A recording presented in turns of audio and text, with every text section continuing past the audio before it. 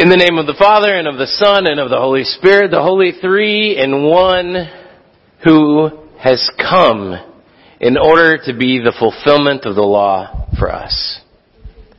Dear brothers and sisters in Christ. So, are you a rule breaker? That was how we opened up today's service, by asking you that question. And some of you probably are going, well, yeah, that's kind of me. You know, you're the kind of person who's like, yeah, I break rules. You resonate with the statement, if it ain't broke, break it. You've got this sense about you that you're like, well, if there's a rule there, then I am going to probably, simply because it's a rule, try to do the other thing. Whatever the rule is telling me not to do, I am going to do that. Unless I know that I'm going to get in lots of trouble, and maybe I won't do that. But there's an inclination of your heart that you're a rule breaker. And yet others of us in this room are getting very nervous. Because we're the rule followers. We're the ones that say, well, those rules are there for a reason. And if we follow those rules, then we'll all be happy. We'll all enjoy life together. And it's those rule breakers, they're the ones that make our lives terrible. And so we are going to be people that are rule followers. Thank you very much. And that's really where we come into our gospel lesson this morning. Is that you have kind of this dichotomy of rule followers and rule breakers. Because you have the Pharisees that are kind of getting together and they're huddling together and they're coming up with a question for Jesus. Now, if you don't know anything about the Pharisees were people that really, really, really loved rules. In fact, they had searched the Torah, and they had found in the Torah, they had found 613 rules. I mean, 10 commandments, that's for chumps. 613 rules. 365 of those rules are stated in the negative. So you get a you shall not for every day of the year. And slightly less than that, 284 of them, I think I did the math right there, are stated in the positive. You shall do this. And so when they come up and they ask Jesus, hey, which commandment is greatest? They're coming at him with a full deck. Which one of these? One of them even talks about not eating the skin of grapes. We can talk about that after service if you really want to get into it. And so they're saying, well, which one of these is the greatest? Jesus? And they're asking that from the direction of rule followers. Because they are coming on the heels of Jesus talking to some people that are, well, kind of rule breakers. They only get kind of a cameo appearance in our reading for today, but in our reading for today we find out that the reason that the Pharisees are going to Jesus is because that their other party in Judaism, the Sadducees, had just been talking to Jesus. And they had been talking to him about the resurrection. Something that they didn't believe in, which kind of made them rule breakers. They didn't believe in the resurrection. They didn't believe in angels. They didn't believe in any of that, spooky religious stuff. We just want a good ethical sort of way to live our lives. That was the Pharisees' perception of things. And so when they're asking Jesus about the resurrection, they're trying to trap him into a place where they can say, well, you're a rule breaker, just like us, Jesus. All of that stuff about the Sabbath, we know how you feel about that. Yeah, you're one of us, Jesus. And Jesus shuts them down. He goes, not one of you. And so that intrigues the Pharisees. Because if there's anything that intrigues a rule follower, it's somebody who shuts down rule breakers. And they go, well, I'm not sure about this Jesus guy, but he certainly does not appear to be a rule breaker, so maybe he's a rule follower. Let's go and talk to him. Let's go and find out what he thinks is the greatest rule. Which is just a silly question. I mean, isn't it?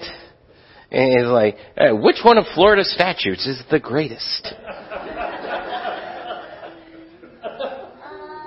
It sounds like a question that a lawyer would come up with, right? And sure enough, he does. And then Jesus shuts them down.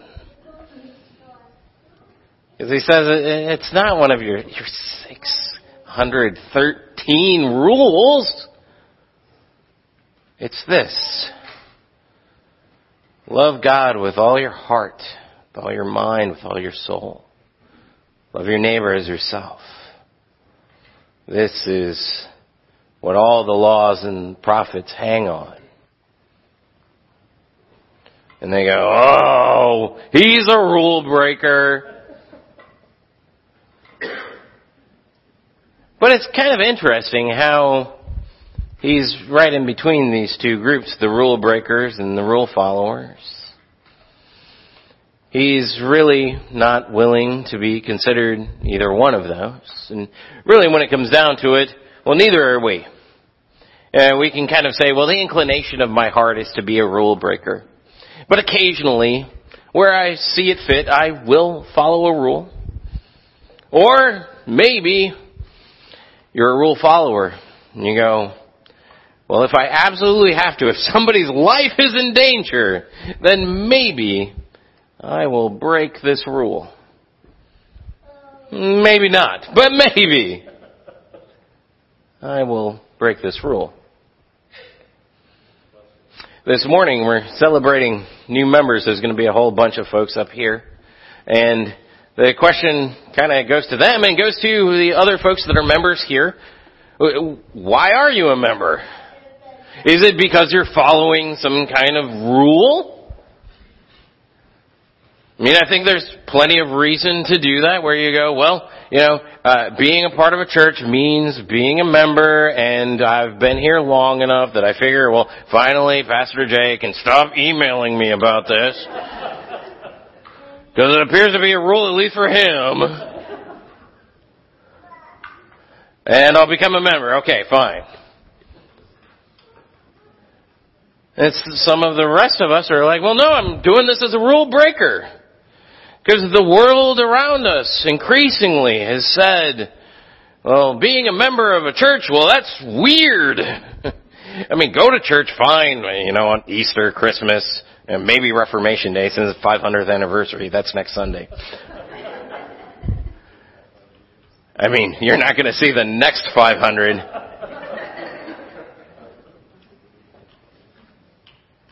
But being a member? Really? I mean, you tell some of your neighbors that you're a member of a church. You might get the same reaction that I get when I tell people that I'm a pastor. Like, oh, I didn't realize that about you. We're going to have to cancel that dinner that we planned next weekend. And so maybe you're stepping into this all membership thing like you're planting a flag, like you're saying, I'm breaking the rules. I'm going to be a member and I'm going to be proud of it and it's going to be great. Or maybe you're saying that for the same reason, but you're saying it because you're following some rules. I'm going to be a member because being a member means that I'm following the rules, and that is my show of faithfulness. That's why I'm doing this. But eventually it shouldn't come down to either of those things. And it doesn't come down to either of those things for Jesus, really. Because, you see, what it comes down to, with even the Sadducees and the Pharisees, is an issue of trust. Because when they're going to Jesus, and they're asking him these questions, they're really asking, well, what can we trust about you? And when it comes to trust, one of the greatest barometers of trust is if somebody who is normally inclined to be a rule breaker decides to follow the rules for you or for your sake. Then you know, well, that person is trustworthy because normally they would have done this, but they're following the rules for me. Or if somebody is normally a rule follower, they decide that they're actually going to break a rule for you, for your well-being. It's like when the person at the gate at the airport says, well, I shouldn't do this, but I'm going to give you the upgrade. Because we all know the gate attendants, those are today's legalists. I thought that joke was going to go better.